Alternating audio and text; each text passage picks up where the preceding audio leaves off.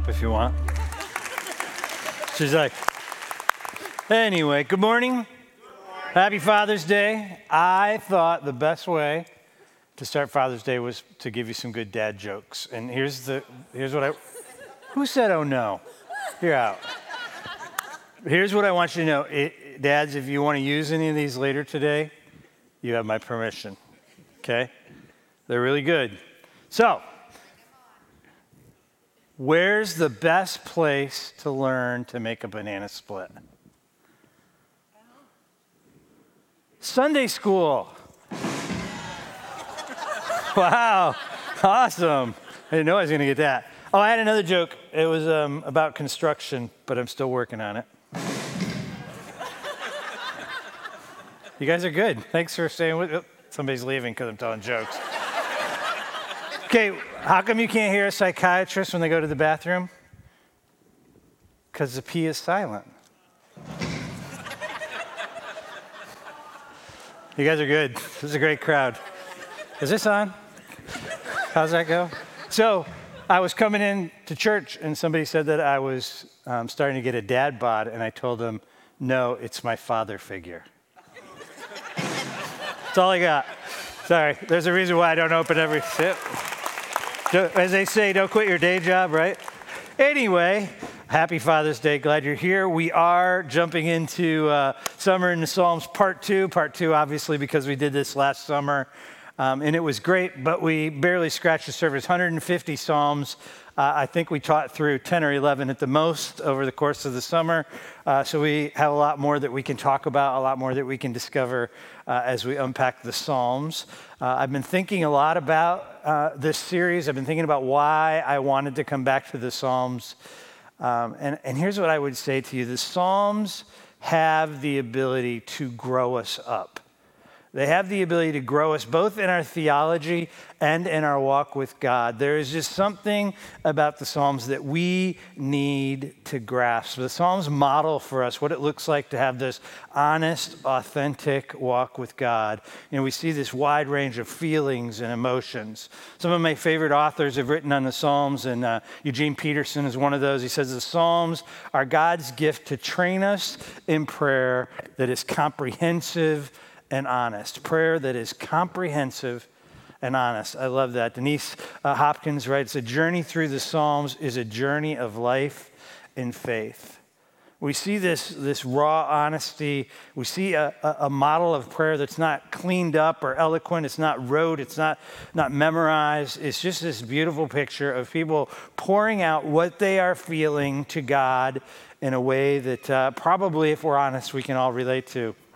Another one of my favorite authors and teachers is N.T. Wright, and he says the Psalms express all of the emotions we are likely to feel, and they lay them raw and open in the presence of God. There's a rawness and an openness to the Psalms. So at this point, you're probably thinking I am trying to convince you to hang out with me in the Psalms, and I am.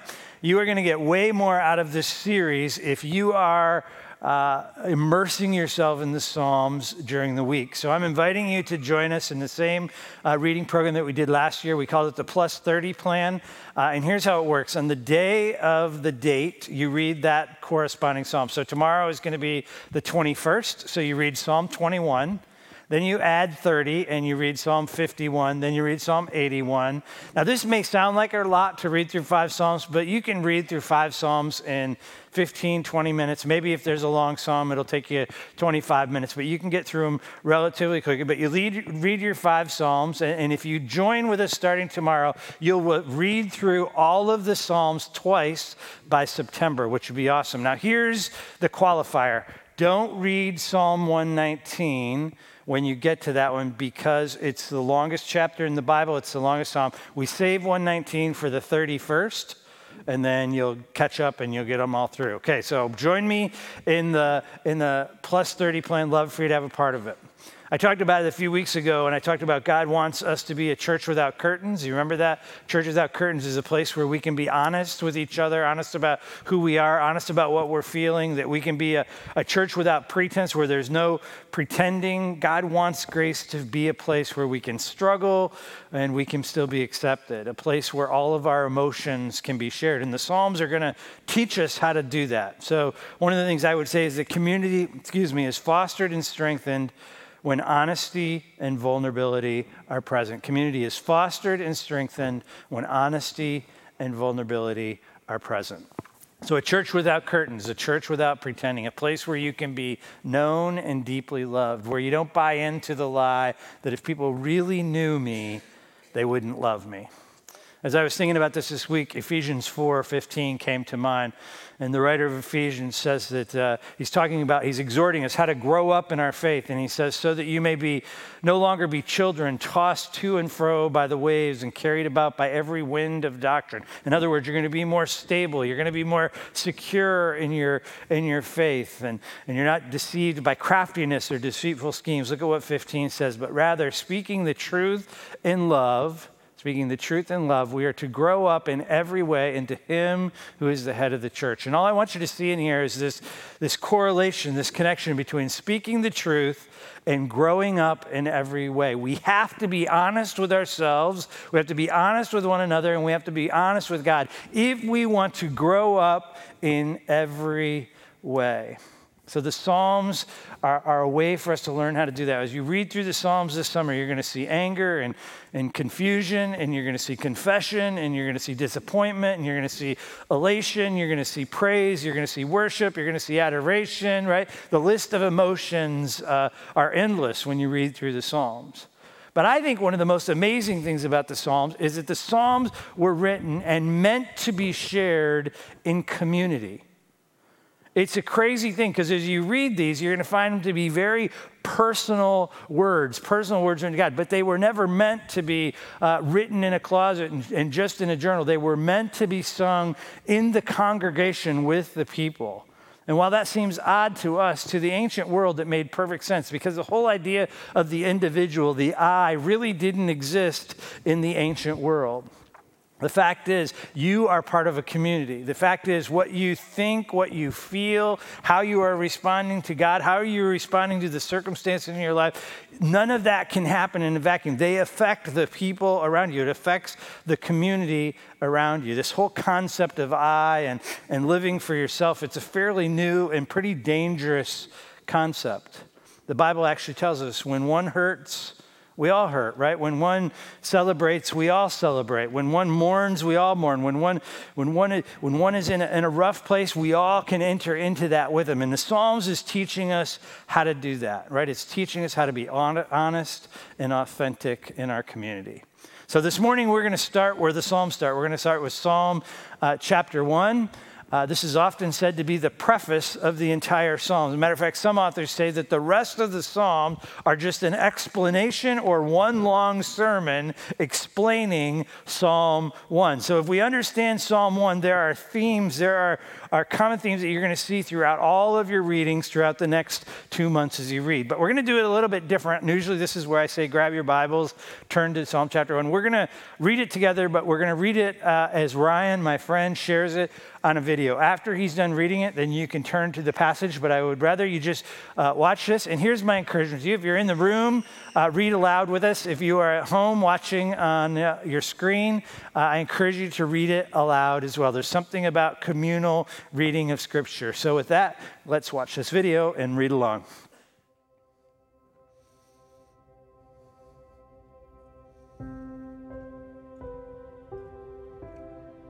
Hey Grace family, if you'd read along with me, we're going to read Psalm 1 together.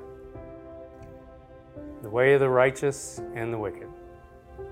Blessed is the man who walks not in the counsel of the wicked, nor stands in the way of sinners, nor sits in the seat of scoffers, but his delight is in the law of the Lord.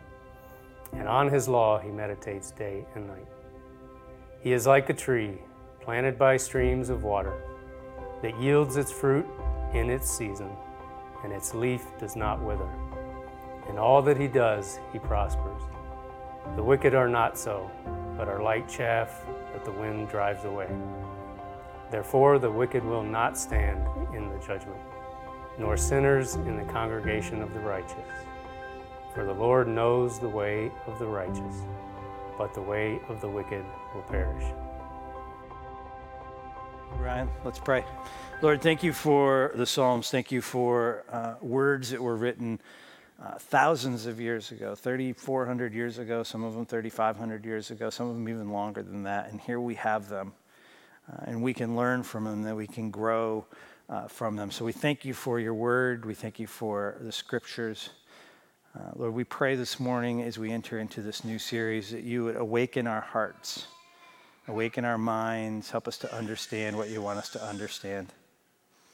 Lord, I pray this morning that we would have an interaction with the living God, that we would leave this room different than we came because we've been in the presence of the living God. Thank you for your Holy Spirit. Thank you for how you move in our midst. In Jesus' name, amen. So if you did bring your Bible, this is where I would encourage you to open up to Psalm chapter 1 if you're at home. I encourage you to keep bringing your Bible. We're going to do the communal reading each week this way, but I do want you to have your Bibles open if you can. And if you do open your Bibles and you look at Psalm 1, you're going to see the header. It says, "The way of the righteous and the wicked." And here's what you need to know. When you're reading through the New Testament and you see one of those bold headings, more often than not, those are added by the interpreters of Scripture just to help us navigate the Scriptures, the headings of the chapters, the little phrases that tell us what the next little bit is going to be about. But when you read the Psalms, those headings are part of the ancient text. It's what the authors wanted you to know about the song that they're writing. So this one that says, "The way of the righteous and the wicked." And this really is the overarching theme of not just Psalm 1, but the Psalms in general. As you read through the Psalms this summer, you're going to see this constant reminder of this is the way of the righteous and this is the way of the wicked. This is the way of those who delight in the Lord and this is those who turn away from the Lord. So this is a common theme repeated throughout all of the Psalms. And it's important for us to understand that there are only two ways. There are only two paths. There are only two possible tracks that we can follow. We can follow the way of the righteous, or we can follow the way of the wicked. And I would say it's important to understand that this is sort of a fluid thing. What do I mean by that? I mean, it's a day-to-day thing. It's a moment-to-moment thing. In 1 minute, you can be walking the way of the righteous, and in the very next moment, in the decisions you make, you can be walking the way of the wicked. Now, I'm not talking about salvation. I'm not talking about losing your salvation. I am talking about walking in the ways that God has called you to walk, or walking in your own ways, walking the way of the righteous or the way of the wicked. So if you look at verse 1, Verse 1 said, "Blessed is the man." Now, don't get caught up in the gender nature of the scriptures, especially in the Psalms. It's really just saying, blessed is the human, blessed is the person, blessed is the student, blessed is the senior citizen, blessed is the woman, blessed is the person who, and then we have the rest of the psalm. So let me just start by asking you a question. How many of you want to be blessed? How many of you would say, I want the blessings that God has for me? I would think that most of us would say yes to that question, but I would also think that if I were to get 10 of you to come up here and tell me what does it mean to be blessed, we would get 10 different answers, and those 10 answers would probably vary quite a bit as to what it means to be blessed. But that word, that original Hebrew word, here's what it actually means. To be blessed, it means to be happy, happiness, or an inner peace and contentment, a joy regardless of circumstance. Now, if you look at that definition, how many of you want to be blessed? Like, who wouldn't say yes to who wants to be happy, right? There's not very many of us who don't. I'd really prefer to be miserable, right? I like... You might actually know somebody that's there, right? Like, the truth is. But if we're honest with ourselves, yeah, of course that's what we want. Right? And the interesting thing is, it's a shame, but somehow this word happy has become a bad word in Christendom. I taught a message last December Luke chapter 2, when the angel of the Lord is speaking to the shepherds and announces Jesus' birth. And these are the words that the angel says, "Fear not, for behold, I bring you good news of great joy for all people." That word joy there is the Greek word now, and this is the biblical definition of joy. Happiness, there's that word again, merrymaking, jubilation, pleasure, enjoyment, delight, bliss, glee. Christianity around the world is known as the sad religion, and that's a shame because it's supposed to be good news of great joy for all people. God wants you to be happy. God wants you to be joyful. God wants you to be blissful. God wants you to be happy, but there's a catch. Psalm 1 says there is only one path to joy. There's only one path to blessing. There's only one path to delight or bliss or glee, one path to happiness.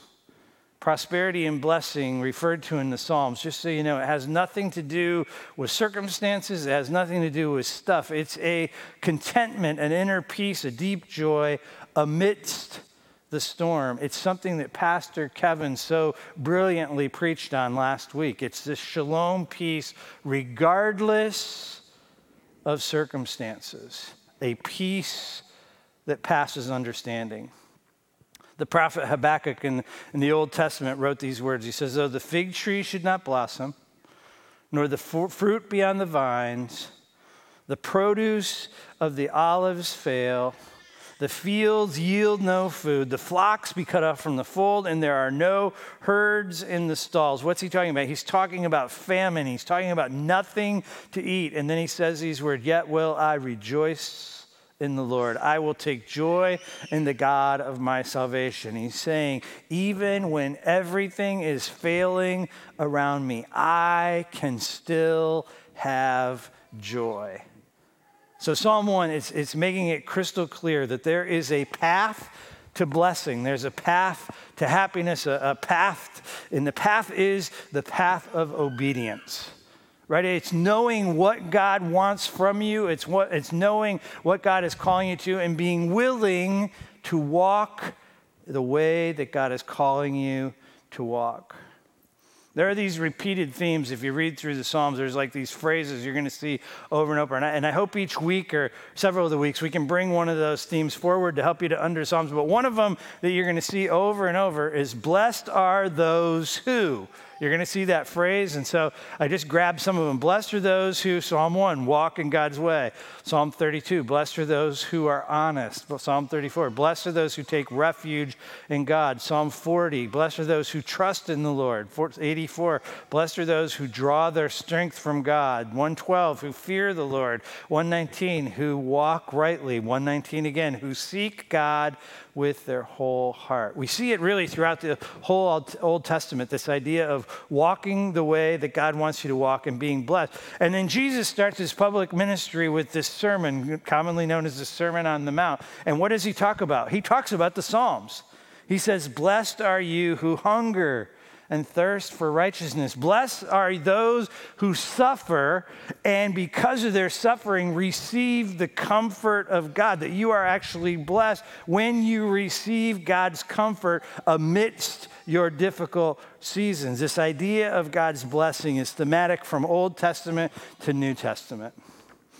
Life with God, trusting God, leaning onto God, or self-sufficiency, doing what you want to do because, frankly, you just want to do it, right? Here's the reality. We are all incapable of walking the path of the righteous on our own. None of us can do it of our own accord. This is not a self-help sermon. This is not a legalism sermon. This isn't about just willing it to be more. You cannot walk the way of the righteous without the work of the Holy Spirit and the help of the Holy Spirit and the encouragement of the Holy Spirit in your life. You need the Holy Spirit empowerment to do it. So look at what verse 3 says.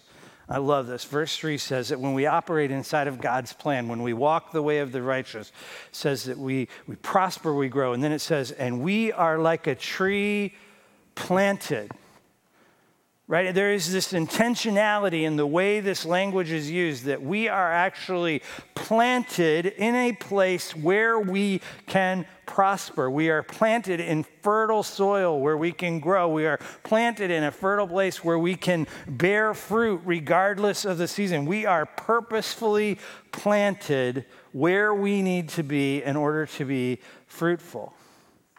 God gives us everything we need to grow, everything we need to prosper, everything we need to be fruitful. But like our forefathers before us, we are rebellious in nature, and we have this ability to uproot ourselves and to put ourselves in a place where we no longer bear fruit. We choose things, and life becomes chaotic and full of pain, and the fruit no longer is born in our lives. Here's the bottom line. You cannot prosper and be blessed and go against God's desires, right? But we're so easily deceived to think the opposite. Psalm 1, if you want to be blessed, if you want to be happy, you have to delight.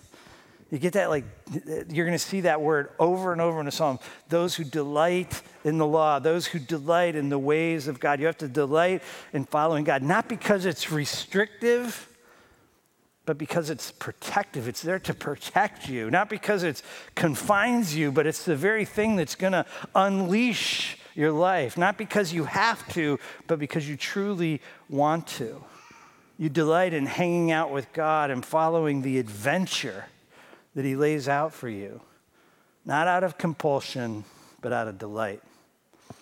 I asked earlier, how many of you want to be blessed? And again, I would think that all of us would raise our hand, but let me ask another question. How many of you want more of the Holy Spirit? How many of you just say, I want to experience God more. I want to know the Holy Spirit more. I want the Holy Spirit to work in my life more. I had a conversation with a guy this week, and he said, I just don't know if I believe that you can know God on a day-to-day basis and experience God in your everyday life. I'm telling you, you can. How many of you want more of the Holy Spirit? There is this direct connection. Get this, church. There is a direct connection between the decisions you make and what you are focused on and how you experience the Holy Spirit in your life. Now, I want to be clear here. I am not saying that you're going to lose your salvation. I'm not saying that the Holy Spirit isn't there. I'm talking about this filling and this knowing and this day-to-day, in the moment, living with the Holy Spirit at work in your life. I found myself thinking about this more than anything else this week as I was thinking about the sermon, and I felt like God brought to mind that part of Michelangelo's painting in the Sistine Chapel where God is reaching for Adam and Adam is reaching for God, and I couldn't show all of Adam because he forgot his fig leaf. Dad joke. Anyway. But I was thinking about this picture, and I know this isn't how the rest of the picture really is, but in my mind's eye, what I was seeing was this picture that we are all reaching for God. You're reaching for God. Even if you don't know it, you're reaching for God. Your soul is desperate for God. You are reaching for God. But I had this picture in my mind that while we're reaching for God, with the other hand, we are clinging tightly to all kinds of destructive stuff that keeps us from taking hold. And it's not that God can't reach us, but I think God is saying if you want it, you got to let go, right? And we're clinging to wanting to be more successful. We're clinging to money. If money is a catch for you, you're clinging to unforgiveness. We're clinging to pornography. I mean, the list goes on and on. All of the things that we can cling to that keep us from taking hold of the hand of God, of experiencing all that God has, of having the Holy Spirit fill us and indwell us the way that he wants to. One of my life verses is from Jonah chapter 2. It says, those who cling to worthless idols turn away from God's love for them. I memorized this in a different translation. The translation I memorized it, it says, those who cling to worthless idols forfeit the grace God has for them. What does that mean? It means you literally say, God's saying, here, I have all of this for you. I have something amazing for you. I want to pour out my Spirit in you. But as long as you're going to cling to whatever that is, I am not going to give that to you. I cannot. You are forfeiting the very gift that God wants to give to you. As I sat there this morning and I was thinking about this sermon, I began to realize, like, God has already put in place all of these creative ways for us to release our grip, Generosity and even tithing and giving, that's a way for God to say, are you clinging to your money? Are you willing to be generous with what I gave you? Are you willing to open your hand and give back? Serving, right? So we can be so self-consumed. When you begin to serve, you let go of worrying about yourself and you begin to see others. Or Sabbath. Sabbath is this beautiful, why did God even put the Sabbath into place? Because it was to teach people to let go of control and to realize that God is their provider, but they want to control everything, so they hold on tight to what they have. God has already put in place all of this. Why did Jesus say, pray for your enemies? Pray that God will bless your enemies. Why did he say that? Because he knew if you would pray that, you would release your grip on unforgiveness. Sometimes we just want revenge. Right, and we're holding on to this, and we're saying, God, bless me, but you're holding on so tight. He's saying, yeah, I want to, but you got to let go. You got to let go. Psalm 1, it promises that if we lean into Jesus, if we walk the path that he has for us, that we will have more of the Holy Spirit, where we will bear fruit in every season. We'll be blessed. We will prosper. Fruit of the Spirit, love, joy, peace, patience, kindness, gentleness, self-control. I got a question for you. How many people in your life, the people that know you best, maybe the people that live with you, how many of them would describe you as kind and gentle and joyful and patient, full of self-control, right? How many of them would look at you and say, you display, how many people are looking at you and say, man, you show me the love of God in your life. That's what God wants for you. Right, I was challenged this week when I was reading my devotionals, and the guy that was writing the devotional said, sometimes we pray for patience or we pray for joy, and you shouldn't pray for patience, you shouldn't pray for joy, you should just pray for more of the Holy Spirit. You don't need more joy, you need more of the Holy Spirit, because joy is a fruit of the Spirit. You don't need more patience, you need more of the Holy Spirit, because patience is a fruit of the Spirit. Pray for more of the Holy Spirit. So here's what we're going to do. I'm going to put a prayer on the screen for you, and I'm going to ask you to bravely pray this prayer. I'm not going to ask you just to pray it today. I'm going to ask you to pray it throughout the week. I'm actually going to ask you to pray it throughout the summer, but to pray this prayer in earnest. Lord, give me more of your Holy Spirit. And Lord, show me anything that I'm clinging to that hinders more of your Spirit. Why is it a brave prayer? Because when he begins to show you the things that you're clinging to, sometimes it hurts a little. We begin to see our selfishness. We begin to see our sinfulness. We begin to see, God is saying, just let go, because what I have for you is so much better.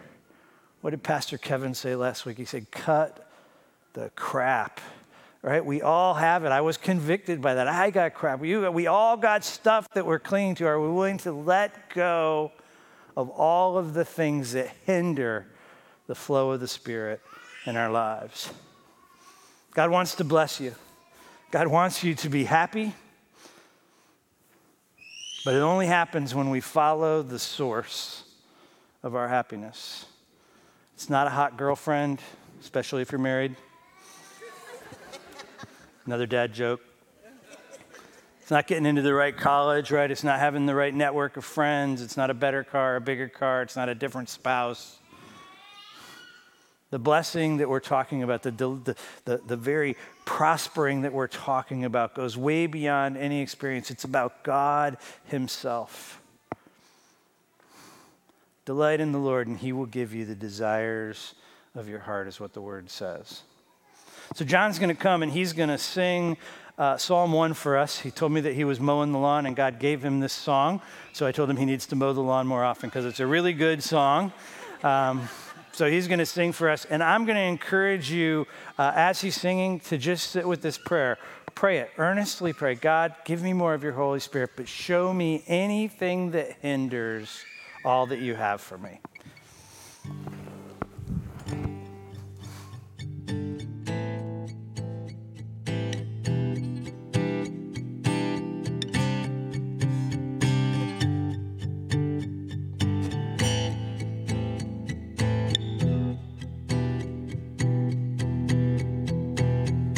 Blessed are the ones who delight in the law law of the Lord, meditating on it all night, all through the day. They will not be found with the scoffers, or walking with the wicked. Blessed are the ones who delight in the law of the Lord. And like a tree by the water, all that they do, it will prosper. And like a tree by the water, all that they do, it will prosper. Blessed are the ones who delight in the law of the Lord, meditating on it all night, all through the day. They will not be found with the scoffers, or walking with the wicked. Blessed are the ones who delight in the law of the Lord. And like a tree by the water, all that they do, it will prosper. And like a tree by the water, all that they do, it will prosper. All that they do, it will prosper. We will delight in your word and in doing what you say. Come and have your way. We will delight in your word and in doing what you say. Come and have your way. We will delight in your word and in doing what you say. Come and have your way.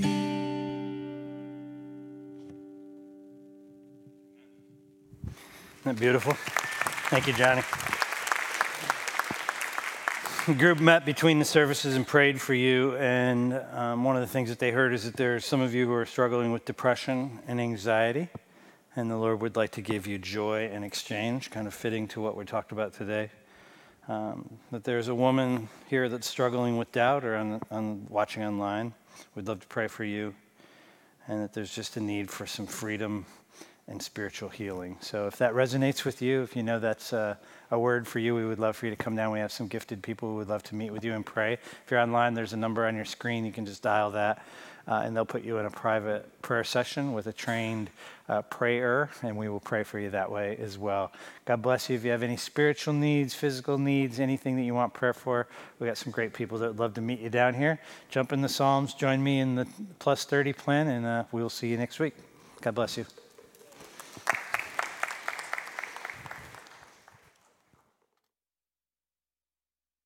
My constellation, you're the steady hands of a ticking clock that I've come to rely on. Oh, it's so clear.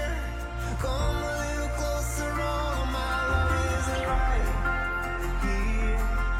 I just wanna hear you whispering, you